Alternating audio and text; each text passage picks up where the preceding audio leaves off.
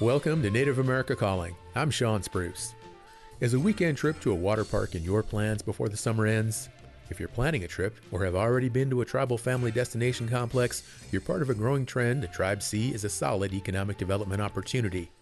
A handful of tribes are putting in tens of millions of dollars to offer all-in-one destinations that include water slides, carnival-type rides, concerts, and high-end shopping.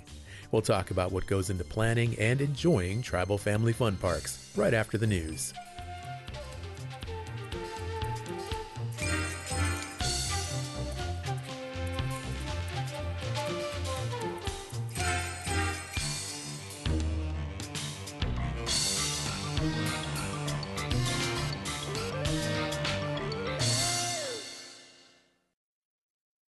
This is National Native News. I'm Antonia Gonzalez.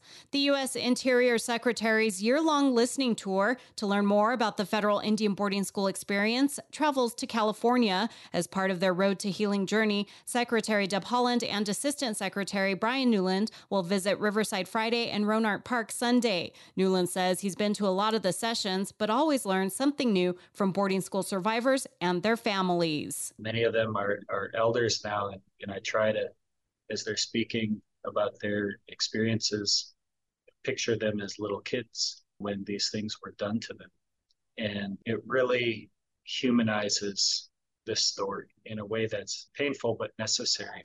The listening sessions are part of the Federal Indian Boarding School Initiative, a comprehensive effort to look at the troubled legacy of policies that tried to systematically assimilate children by altering their identities in a militaristic way. It's more than statistics. It's more than a policy. It's more than a law or a Supreme Court case.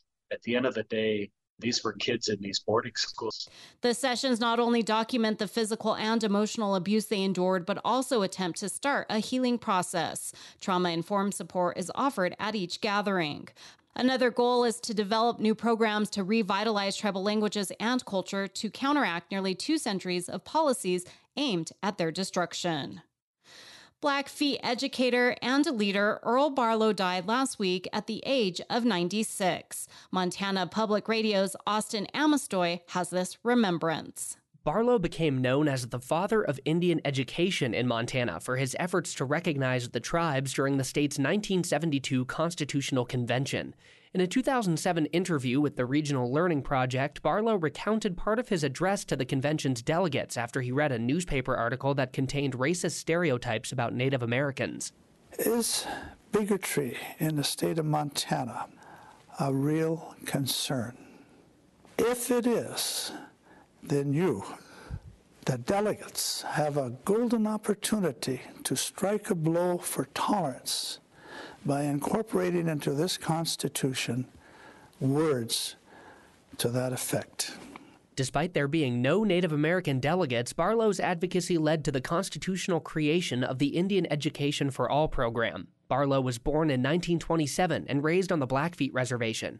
After serving in World War II, he returned to Montana and began a long career in education. In 1970, he became the first American Indian to serve as supervisor of Indian education within Montana's Office of Public Instruction. State Democratic Senator Susan Weber attended Browning High School when Barlow was its superintendent. She said Barlow broke down barriers for Indigenous people in Montana and encouraged Native American girls to pursue their dreams in a time when that sentiment wasn't popular. They never said that you could be a Montana state senator, you know. That came a long way, and he was the first to show us the way. Each June 2nd since 2019, the state of Montana has recognized Earl Barlow Day in honor of his lifetime commitment to Indian education and Indigenous rights. For National Native News, I'm Austin Amestoy. The Cherokee Nation has partnered with the University of Tulsa's Oklahoma Center for the Humanities to share the story of Cherokee freedmen and explore the tribe's history with Black slavery. We Are Cherokee, Cherokee Freedmen, and the Right to Citizenship details the fight Cherokee freedmen went through to get their Cherokee Nation citizenship back. The Cherokee Nation says the exhibit serves as a tribute to the enduring spirit of freedmen and reaffirms the tribe's commitment to reconciliation. The exhibit opens Friday and will be on display through September 23rd. I'm Antonia Gonzalez.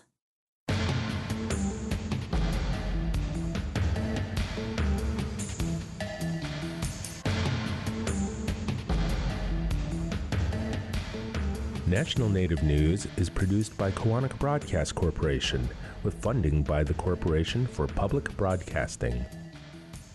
Support by Sonosky Chambers Law, championing tribal sovereignty and Native American rights since 1976. From opioids litigation to treaty rights to tribal self-governance. With offices in Washington, D.C., New Mexico, California, and Alaska. Sonosky Chambers Law. Support by AARP. AARP creates and connects people to unique tools and programs, helps conserve personal resources, and tackles issues that matter most to individuals, families, and communities. More at aarp.org.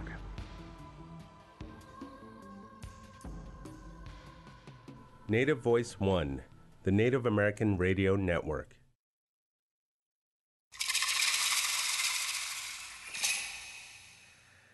This is Native America Calling. I'm your host, Sean Spruce. Have you packed a family into the car and headed off to an amusement park this summer? There's still time before summer ends to cool off at a water park or take in an outdoor concert. Family destination parks are a major draw for vacationers, and tribes are in on the mix, looking to expand their economic development portfolios. The Porch Band of Creek Indians just unveiled a $70 million expansion of their giant entertainment complex that also giant restaurants, shopping, and live entertainment venues. The Eastern Band of Cherokee Indians has a $75 million deal for a Tennessee theme park. Today we'll take a look at the appeal and business of tribal family destinations. We'll also talk with a Native architect about what it takes to create amusement rides that draw people looking for a thrill. Join the conversation by telling us what excites you about the prospect of tribal amusement parks. We're at 1-800-996-2848. That's also 1-800-99-NATIVE. Let's meet our guests. Speaking with us in Foley, Alabama is Kristen Helmick. She is the Director of External Communications for the Porch Band of Creek Indians. Hi, Kristen. Thanks for joining us. Thank you so much for having me today. In Lame Deer, Montana, we have Major Robinson on the line. He is the owner of Redstone Project Development, and he is Northern Cheyenne. Major, welcome back to NAC. Hi, Sean. Thank you. It's nice to talk with you again. It's good to have you back, Major. And joining us from Newtown, North Dakota is Dennis Bunner. He is the Parks and Recreation Director for the Four Bears Casino and Lodge, a business enterprise of the Mandan, Hidatsa, and Arikara Nation. He is Muskogee Creek. How you doing, Dennis? Thanks for joining the show. All right, I think we're going to have to bring Dennis back in, but let's go ahead and start the conversation now. Kristen, I want to start off with you, and I'm looking at the website right now for the OWA Parks and Resort. It looks like a really exciting destination. Please tell our listeners what park visitors can expect to see and do there. Absolutely. So the Porch Band of Creek Indians, when they had the concept of OWA, they wanted to create an immersive, family-friendly experience. So they looked to incorporate not only thrills and attractions through the theme park and the water park, but also an experience of shopping, dining, and live entertainment venues in downtown, as well as accommodations on site. So it really could be an all-inclusive experience. And where exactly is it located? So the actual OWA resort is located in Foley, Alabama, and so if you're familiar with the Alabama geography, it's about 10 miles north of the Gulf Shores and Orange Beach area, which is Alabama's coast, and home to more than 8 million visitors per year. It's also located about an hour and 15 minutes directly south of the reservation, which is in Atmore, Alabama.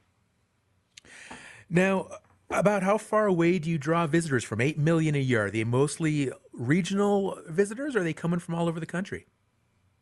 So the majority of visitors into the market are regional. We draw a lot, obviously, from the state itself. Georgia, Mississippi, and Louisiana is a huge draw for us, as well as Tennessee, so kind of the bordering states. But what we found is as we've added additional amenities and attractions to the resort, our reach has continued to grow, and we continue to move into more of those central and Midwestern states if people look for ways to get out of the house and enjoy some time with their family. Now, do you compete with those big amusement parks down in Florida? I'm thinking Disneyland and Universal Studios, or is it more like you said, Mississippi, Georgia, that area in that specific region? Yeah, we do not find that we compete as much with those larger parks because, for people that are traveling to Disney or Universal, those are really, almost like fly-in markets because they draw a huge amount of international, visitors each year. The OWA property is more regionally focused, but what we found is as people have, continued to travel more and more these last few years, that they're certainly willing to drive in or fly. We do have 2 regional airports that were located kind of in between, which is Mobile Regional Airport, and then Pensacola, Florida has an airport as well. So we are seeing some fly-in traffic, but the majority of ours are driving in for either a week vacation or a weekend vacation with their family.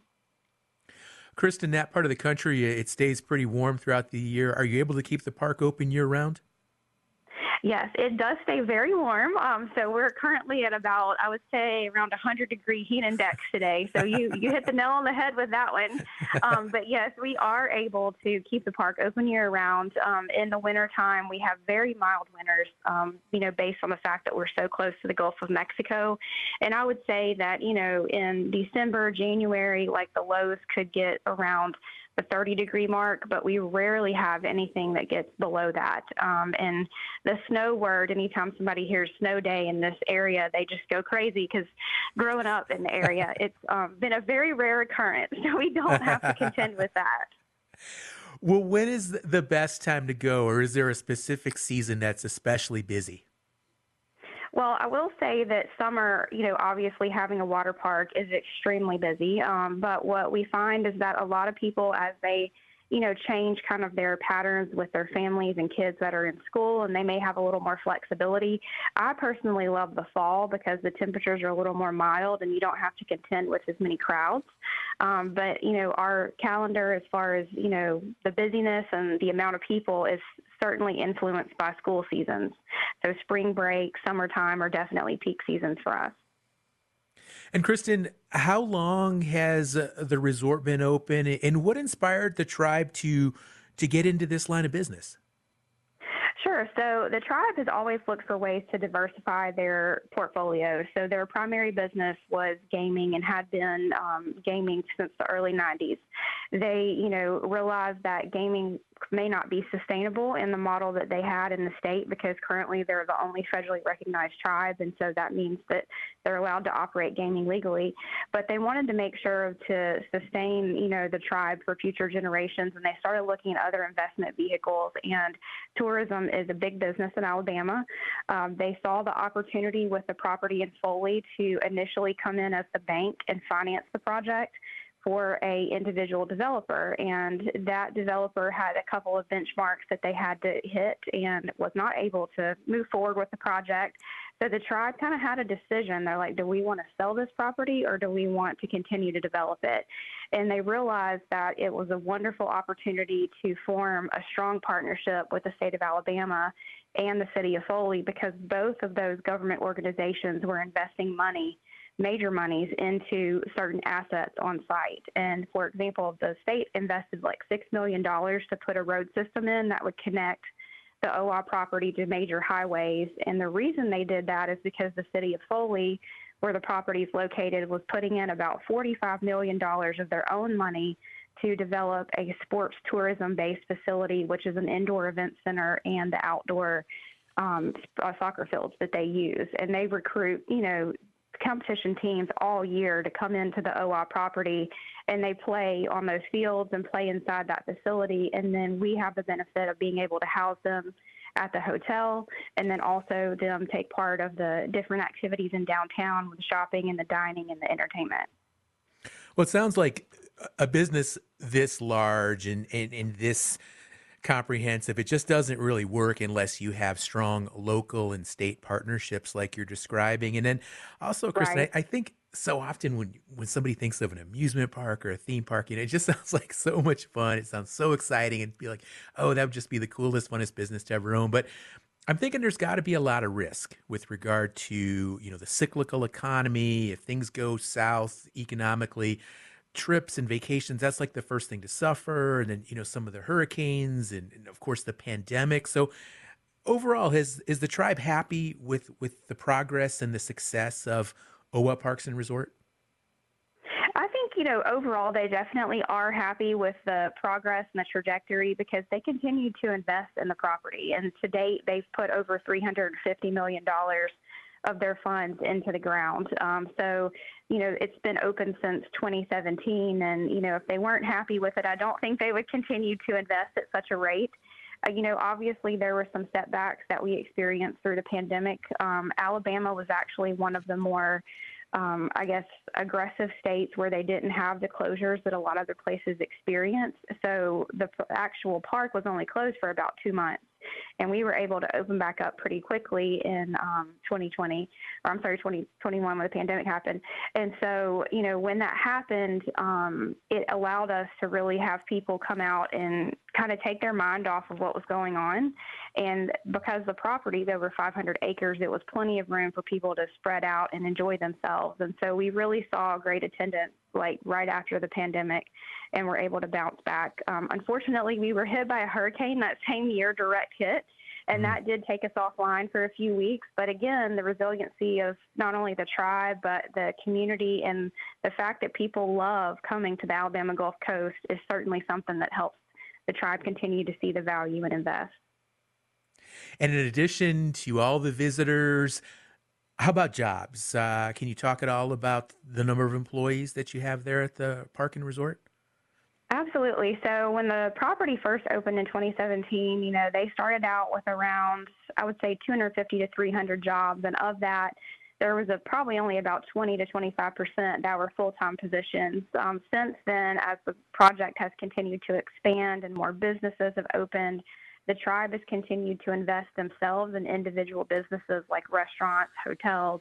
So they do have, some of their own owner-operator type, businesses there. We've actually grown to around 1,500 employees, and that number swells during peak season to around 2,000.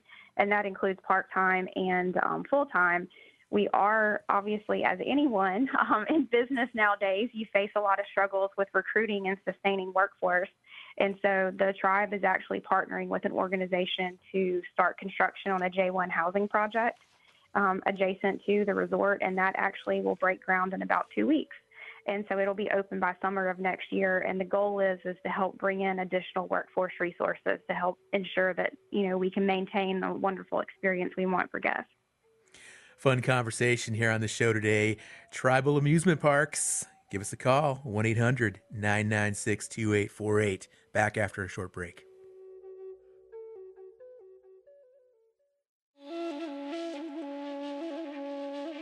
A quarry in Minnesota has been a reliable source for the stone used in ceremonial pipes for dozens of tribes throughout the central U.S. and Canada. Other tribes elsewhere found their own local resources for making pipes. We'll talk about the importance of pipes and the methods for making them passed down through the centuries on the next Native America Calling.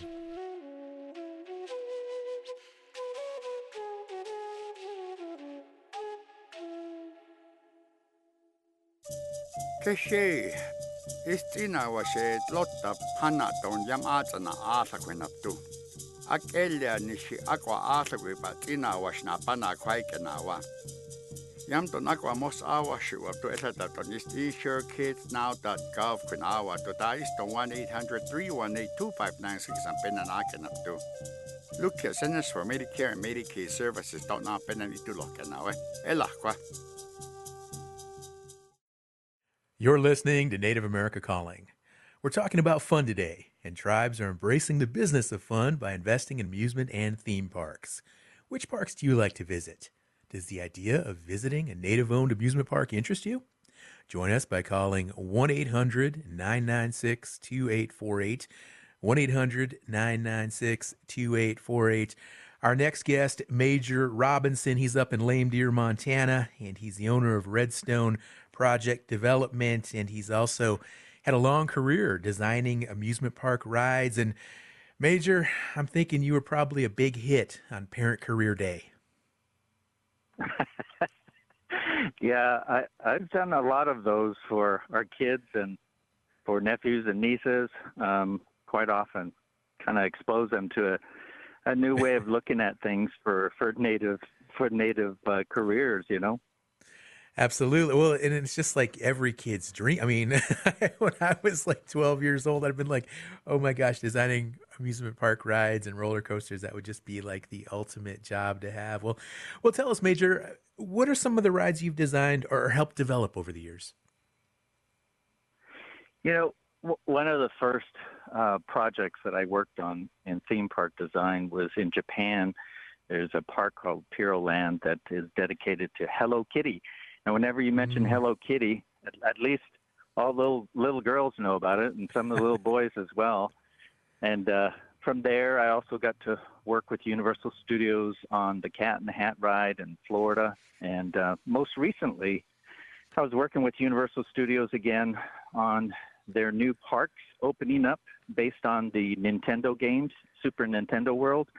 So I worked on a park that opened in Japan and another one in Hollywood, and a third one's going to open in Orlando, Florida.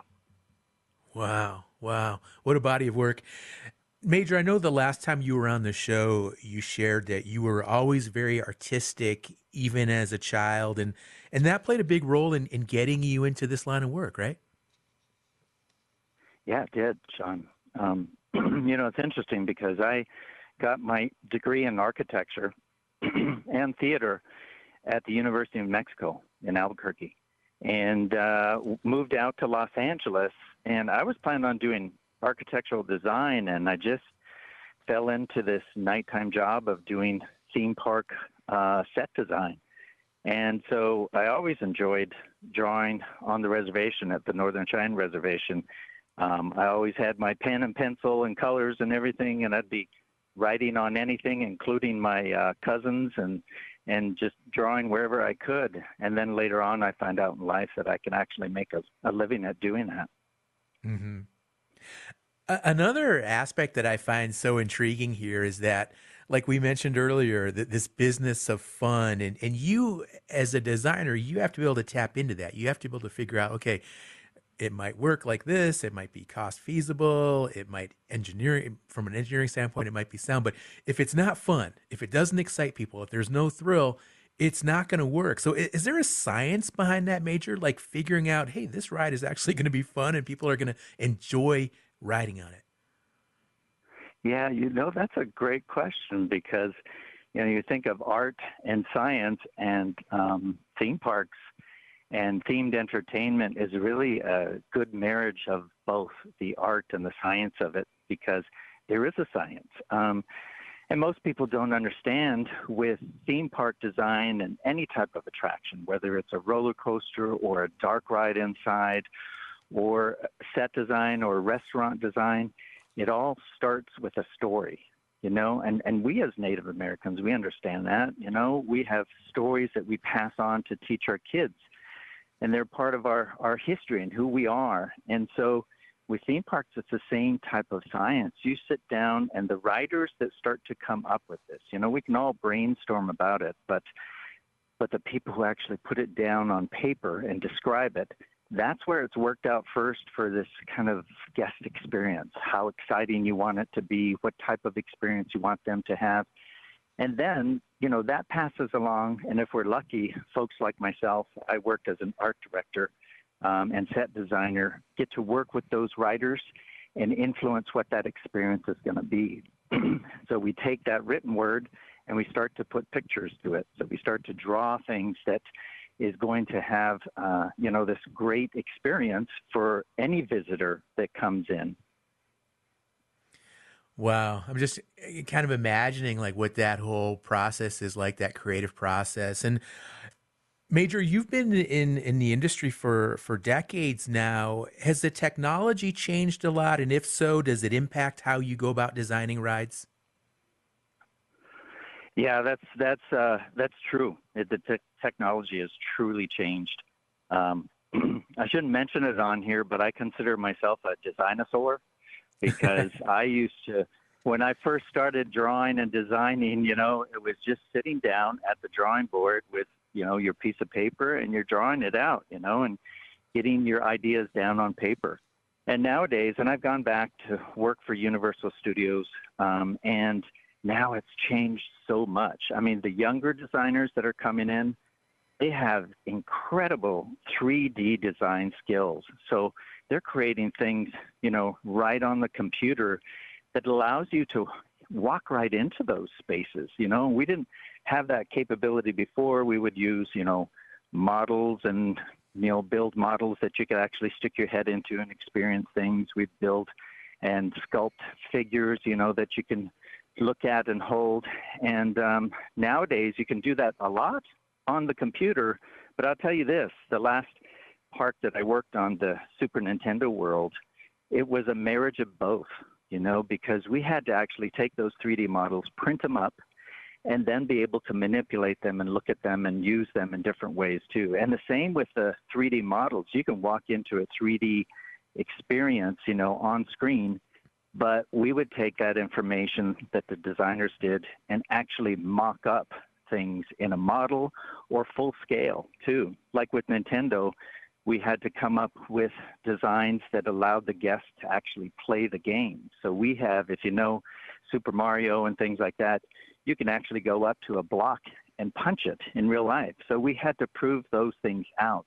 And you used technology, you worked with engineers who were just as creative as anybody else to come up with ideas of how do we execute this so that it, A, has that guest experience, but B, can maintain, a life cycle of, 10, 15, 20 years too.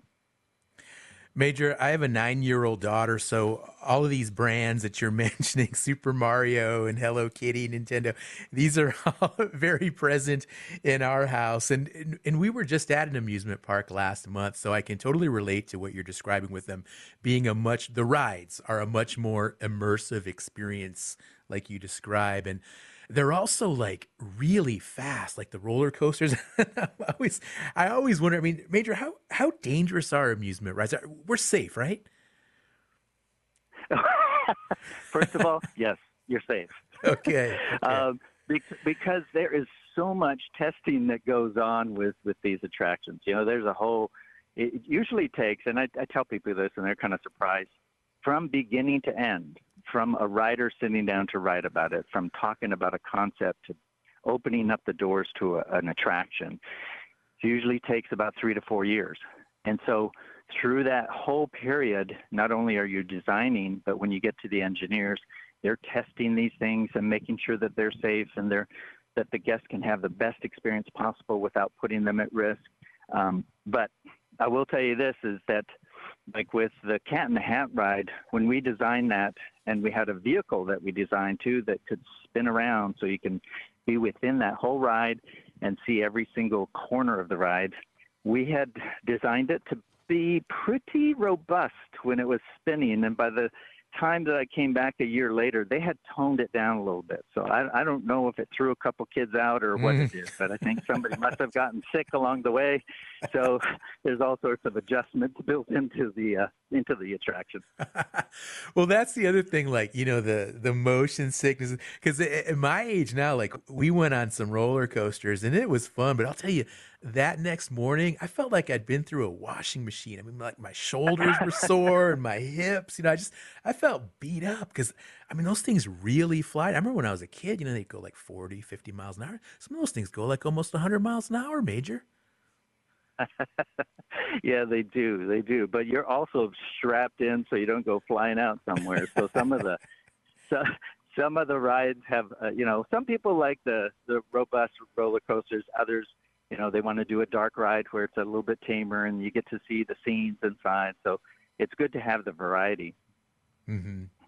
Well, Major, what's the trend for amusement parks? Because it used to be when I was a kid, there were just, they were few and far between. But now it seems like what we're learning here on the show and all these tribal amusement parks that are being developed, they're just about everywhere in the country now, within driving distance for most people. Right. They are, and they're becoming more sophisticated too, Sean. When you think of an amusement park, I remember growing up on the reservation here, living in Lame Deer, and you had the amusement park come in once a year, and they would set it up, and it's kind of a county fair, and you would ride it. And I look back on that, I was like, oh my God, I couldn't believe I rode the Zipper or something like that. But nowadays, it's much more sophisticated. And like Kristen was sharing earlier, is that tribes are understanding that you can diversify with these destination resorts, because not only is it the theme park, but you have the hotels that support that, the restaurants that support that, the live entertainment that supports it. Some are marrying up heritage centers with them too, so you can have a day of, riding the rides, and then another day of going to the heritage center and learning something about that particular, nation. And so I think it is becoming more popular because tribes understand that they can diversify and have people come and stay in their homelands for multiple days and experience different experiences. I want to pivot back to Kristen and have her respond as well. And Kristen, do you see this trend of tribally owned and managed amusement parks? Do you see that continuing and expanding as the years progress? I will say, from the position of Porch, I can't speak for other tribal nations, but I can say for Porch that, they're really trying to focus on perfecting the OWA project before they expand, because it is a major undertaking to, produce an experience that meets the needs of different types of guests in today's world. And so I can't give you a for sure that they're going to expand and grow. But I know that with the OWA project, they do have future plans for expansion, and they definitely are looking to incorporate more of the cultural elements into the park as they continue to grow that as well. And Kristen, were you a fan of amusement parks as a child? I was a big Disney fan growing up, so it was a big honor to be able to be involved in the OWA project from the very beginning and help with the branding and the concepting of it. So it was a lot of fun and excitement in those early days. I'll bet. Yeah, I sure enjoyed amusement parks too. I was a big fan. Major, Kristen talks about some of these like tribally themed parks and perhaps rides as well. So it sounds like there's opportunity here for tribes not only to have a business model here, but also there are some cultural connections here and ways that tribes can celebrate and share Native culture through these parks. Yeah, you're exactly right with that, Sean. One of the early projects that I worked on was for the Mashantucket Pequot tribe, and they have a casino called Foxwoods. And so, they had that casino and it was working well for them, but they did want to diversify and try to create some more opportunities, and they built this beautiful heritage center there. But they wanted some attractions as well. So I worked on an attraction for them, and it was interesting because it was fun to consider how this was going to marry up with, a heritage center, how you might want to incorporate culture into that. And, I'll tell you right now, a lot of the projects that I work on now, well, actually 100% of the projects right now I work on are tribal related. They're not all theme parks. They're usually like a museum, schools, other type of cultural centers as well that colleges are making. And it's interesting. I like translating that theme park design experience to cultural design. And I like that tribes are really taking more ownership in that and have the economic wherewithal to undertake those projects. Because that way you're kind of doing two things. You're providing a way to bring some jobs to the tribe, and you're also educating the public about who you are as a tribe. And so it's fun to work with tribes that are thinking that way and acting progressively. Major, it sounds like the sky's the limit here with some of these tribal amusement parks, but at the same time, there is risk. There are challenges, and you hear reports periodically of amusement parks closing, shutting down. Do you have a sense of what might be going on there with some of those amusement parks that aren't as successful and have to close down? I can't really speak to those that are closing, but you are right. There are risks involved with it, but those risks can be mitigated, if you're prepared for that, because this is an industry that has existed for decades. and Disney's done it very well. Universal does it, Six Flags. And so sometimes what the tribes do is they can partner up with those companies that know the industry a little bit better and can assume that risk and help them until they're up and managing it themselves.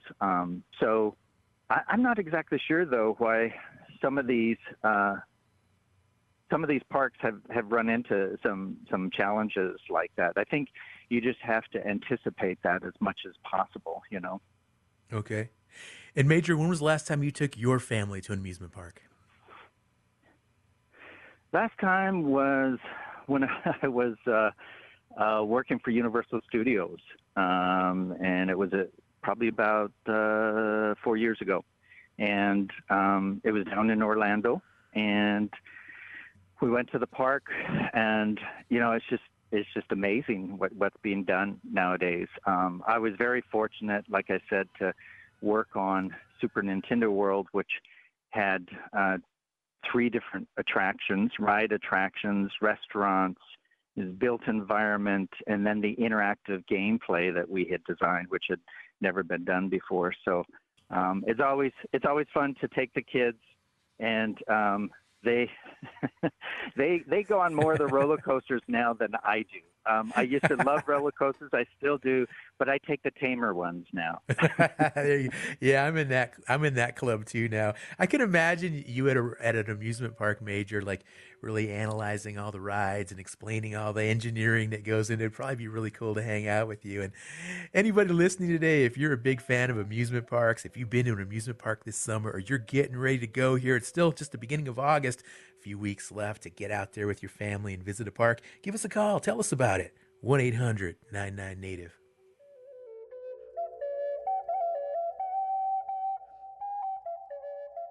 Support for this program provided by Vision Maker Media, who envisions a world changed and healed by understanding Native stories and the public conversations they generate. Nurturing the next generation of storytellers with courage, generosity, creativity, respect, and commitment. 45-plus years of Native stories and Indigenous knowledge through film and media can be found at visionmakermedia.org, whose slogan is, "Together, we are Vision Makers." This is Native America Calling. Tribally run amusement parks are our focus today. Does your tribe operate a water park, a theme park, or a family fun park? Do you think amusement parks are a good business for tribes? Or would you rather see tribes invest in ventures that are less dependent on lifestyle and recreational economies? Let us know at 1-800-996-2848. That's also 1-800-99-NATIVE. I'd like to reintroduce our third guest today. Joining us from Newtown, North Dakota is Dennis Bunner. He's the Parks and Recreation Director for the Four Bears Casino and Lodge, a business enterprise of the Mandan, Hidatsa, and Arikara Nation. He is Muskogee Creek. Dennis, hello. Thanks for joining us. Hey, John. How's it going? Going great. Were you a big fan of amusement parks as a kid, Dennis? Oh, yeah. What was your favorite park to go to? I was a big fan of the water parks. Growing up in Oklahoma, the summers get awfully hot, so walking around outside a regular amusement park gets pretty sweaty. Yeah, I can imagine for sure. Well, Dennis, the 3 affiliated, they have the big draw there with the casino, Four Bears, but your work is focused outside the casino. Tell us more about the tribally managed outdoor recreational venues in and around Newtown. Okay, so Newtown is located right on the heart of Lake Sakakawea. So we do a lot of boating and fishing. This weekend we're having the Walleye Cup, and that's a couple of different casinos get together, and then they all sponsor a big fishing tournament. So we have that coming up this weekend. We also have 78 RV hookups with full hookups of sewer, water, and electric. We also offer a lot of primitive camping, as well as a South Beach concession type, where you can rent like kayaks and other fun, outdoor fun stuff down there. And then we also have a big water park, which is our main draw for the arbor here. All right, I want to hear more about water park and the Walleye Cup. Sounds really cool. I love to fish, but you used the term primitive camping, Dennis. Tell us more about that. Maybe not all of our listeners are familiar with that term. What does that mean? So primitive camping is just like camping in a tent, no electric, no water, no sewer, just set up and start a fire. Okay. So for those folks that don't have a big RV and don't travel that way, they can just have a simple campsite, relax, and enjoy the summer evenings. Exactly. Nice, nice. Now, the water park, what year did it open? 2018.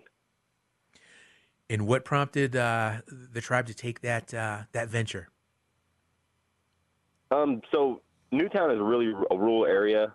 I believe our nearest Walmart is about an hour and a half away. So there's not a lot for the youth.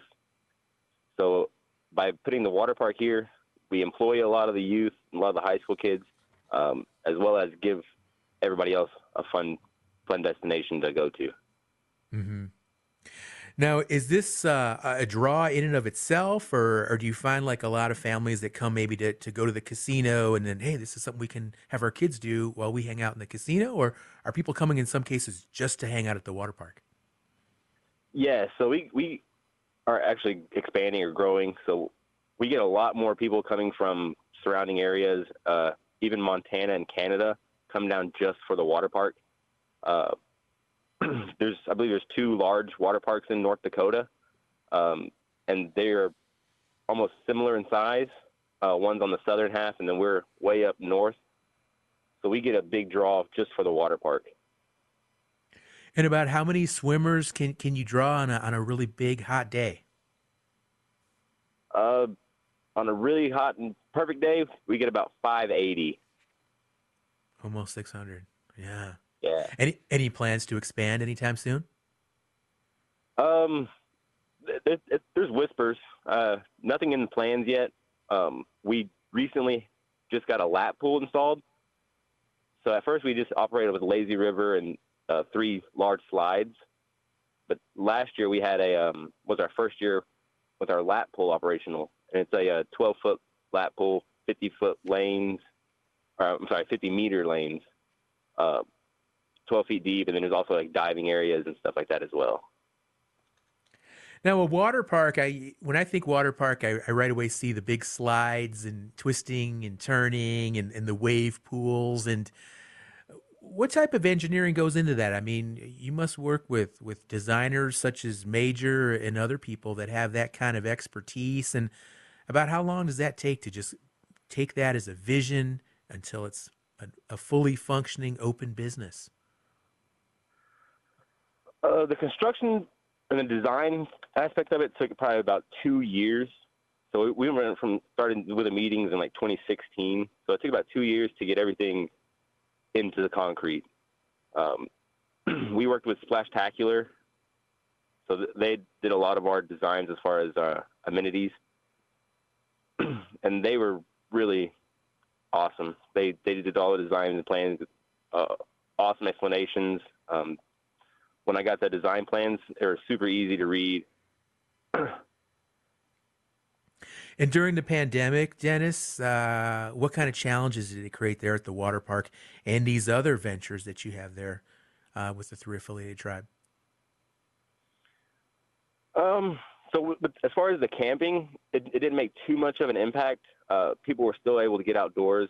As far as the water park, we had to work with the state, and we came up with a plan to just do strictly private parties.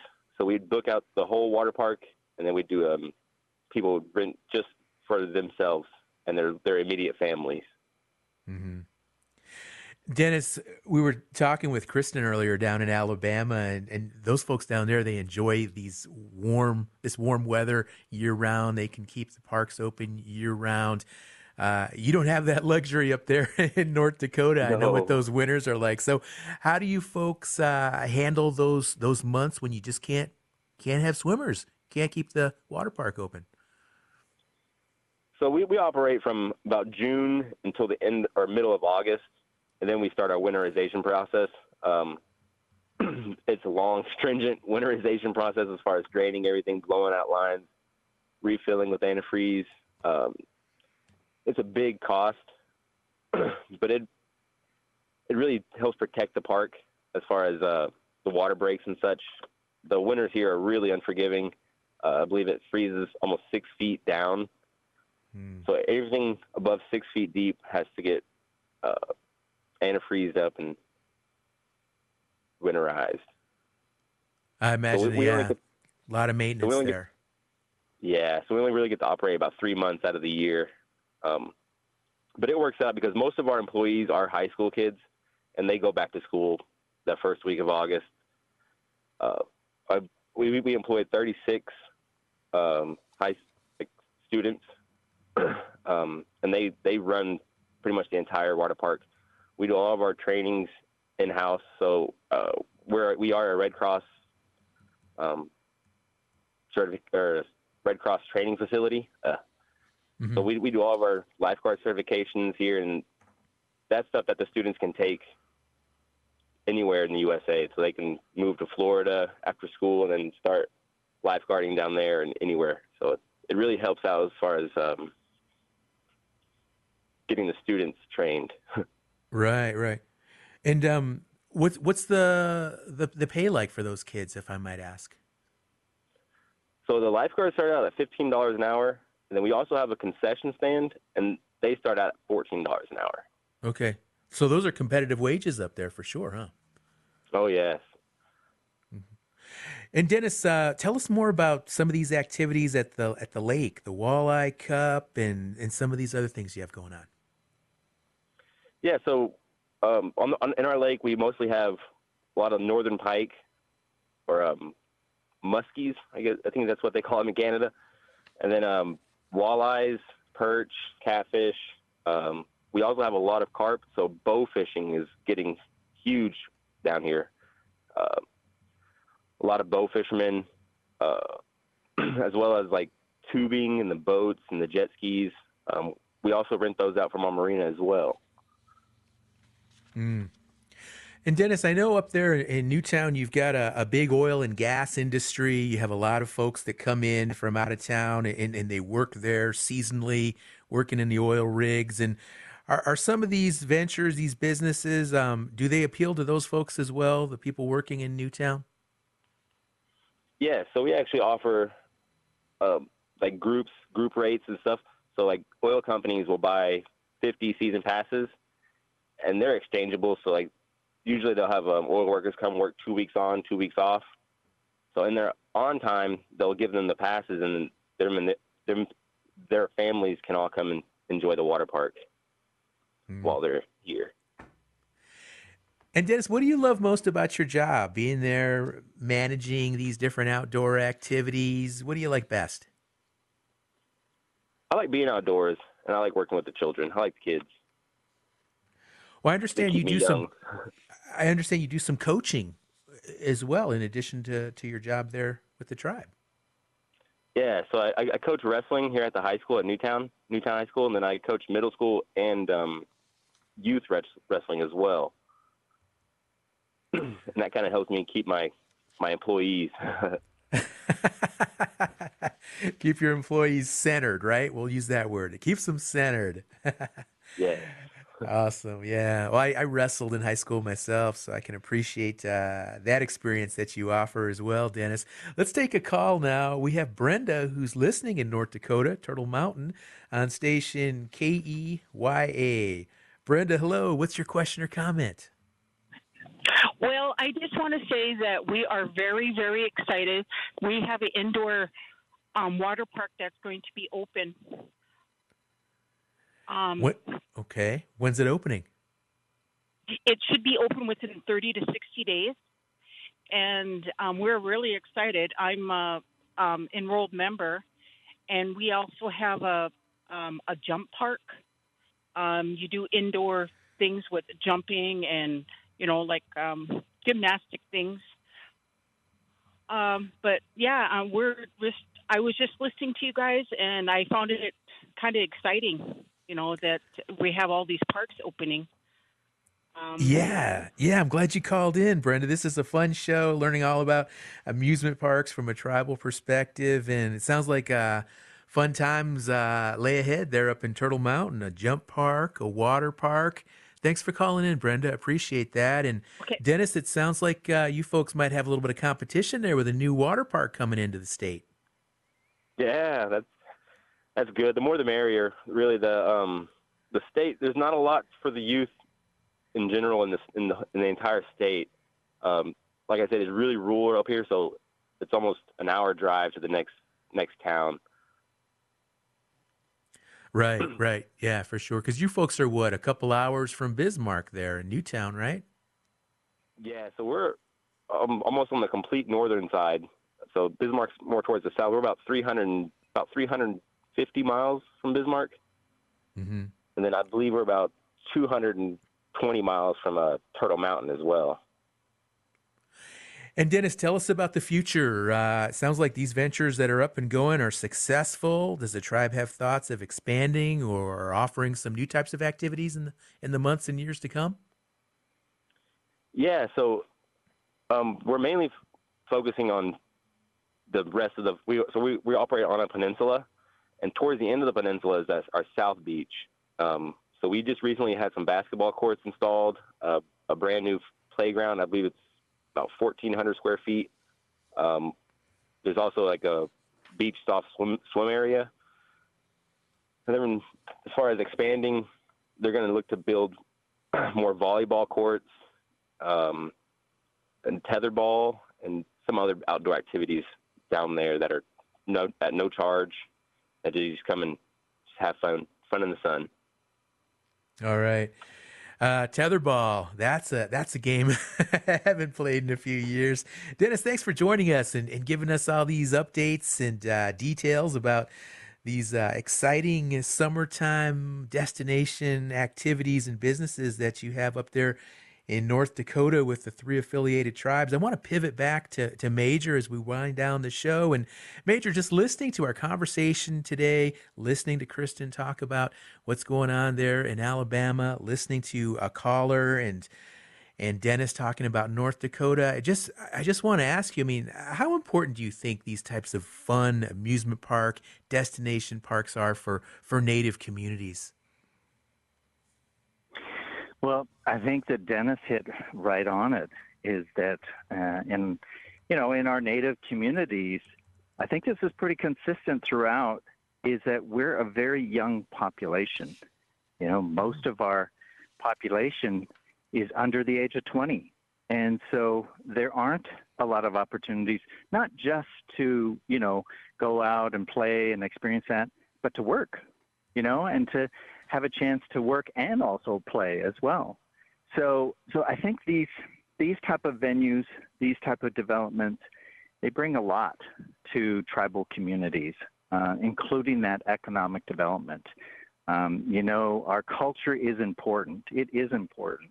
But we also need to be able to take care of our families, be able to, learn a trade and to learn how to work. So I think, it's a great avenue to not only play, but to be able to work as well.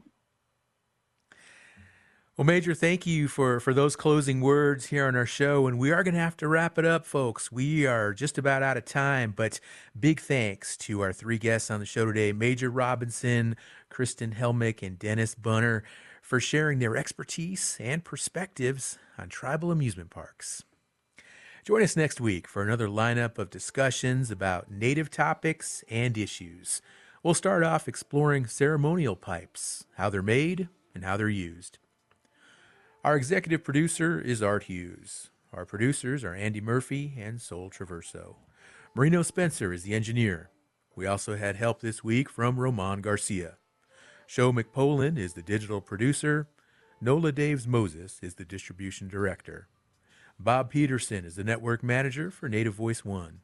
Clifton Chadwick is our national underwriting sales director. Antonia Gonzalez is the anchor for National Native News. Charles Sather is our chief operations officer. The president and CEO of Koahnic Broadcast Corporation is Jacqueline Salee. Until we talk again, I'm Sean Spruce. Did you know that there could be a silent killer inside your home? You may know it. Carbon monoxide. It's a poisonous gas that can't be seen or smelled, yet it can kill a family in a matter of minutes. You can protect yours by installing carbon monoxide alarms throughout your home. Find more on the dangers of carbon monoxide and additional safety information at cpsc.gov. Support by the U.S. Consumer Product Safety Commission. I'm Michael, and I used to smoke. I never used to think about breathing. Then my left lung collapsed, and I was diagnosed with COPD. Now I think about breathing all the time. I'm on an oxygen machine so I can breathe. I take medicine so I can breathe. My tip is, enjoy the breaths you don't have to think about. You don't know how long you'll have them. Smoking can cause COPD. You can quit. For free help, visit cdc.gov/quitnow. A message from the Centers for Disease Control and Prevention.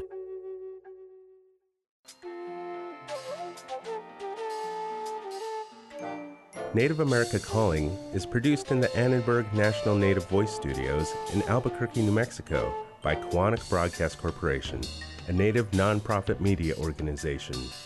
Funding is provided by the Corporation for Public Broadcasting with support from the Public Radio Satellite Service. Music is by Brent Michael Davids.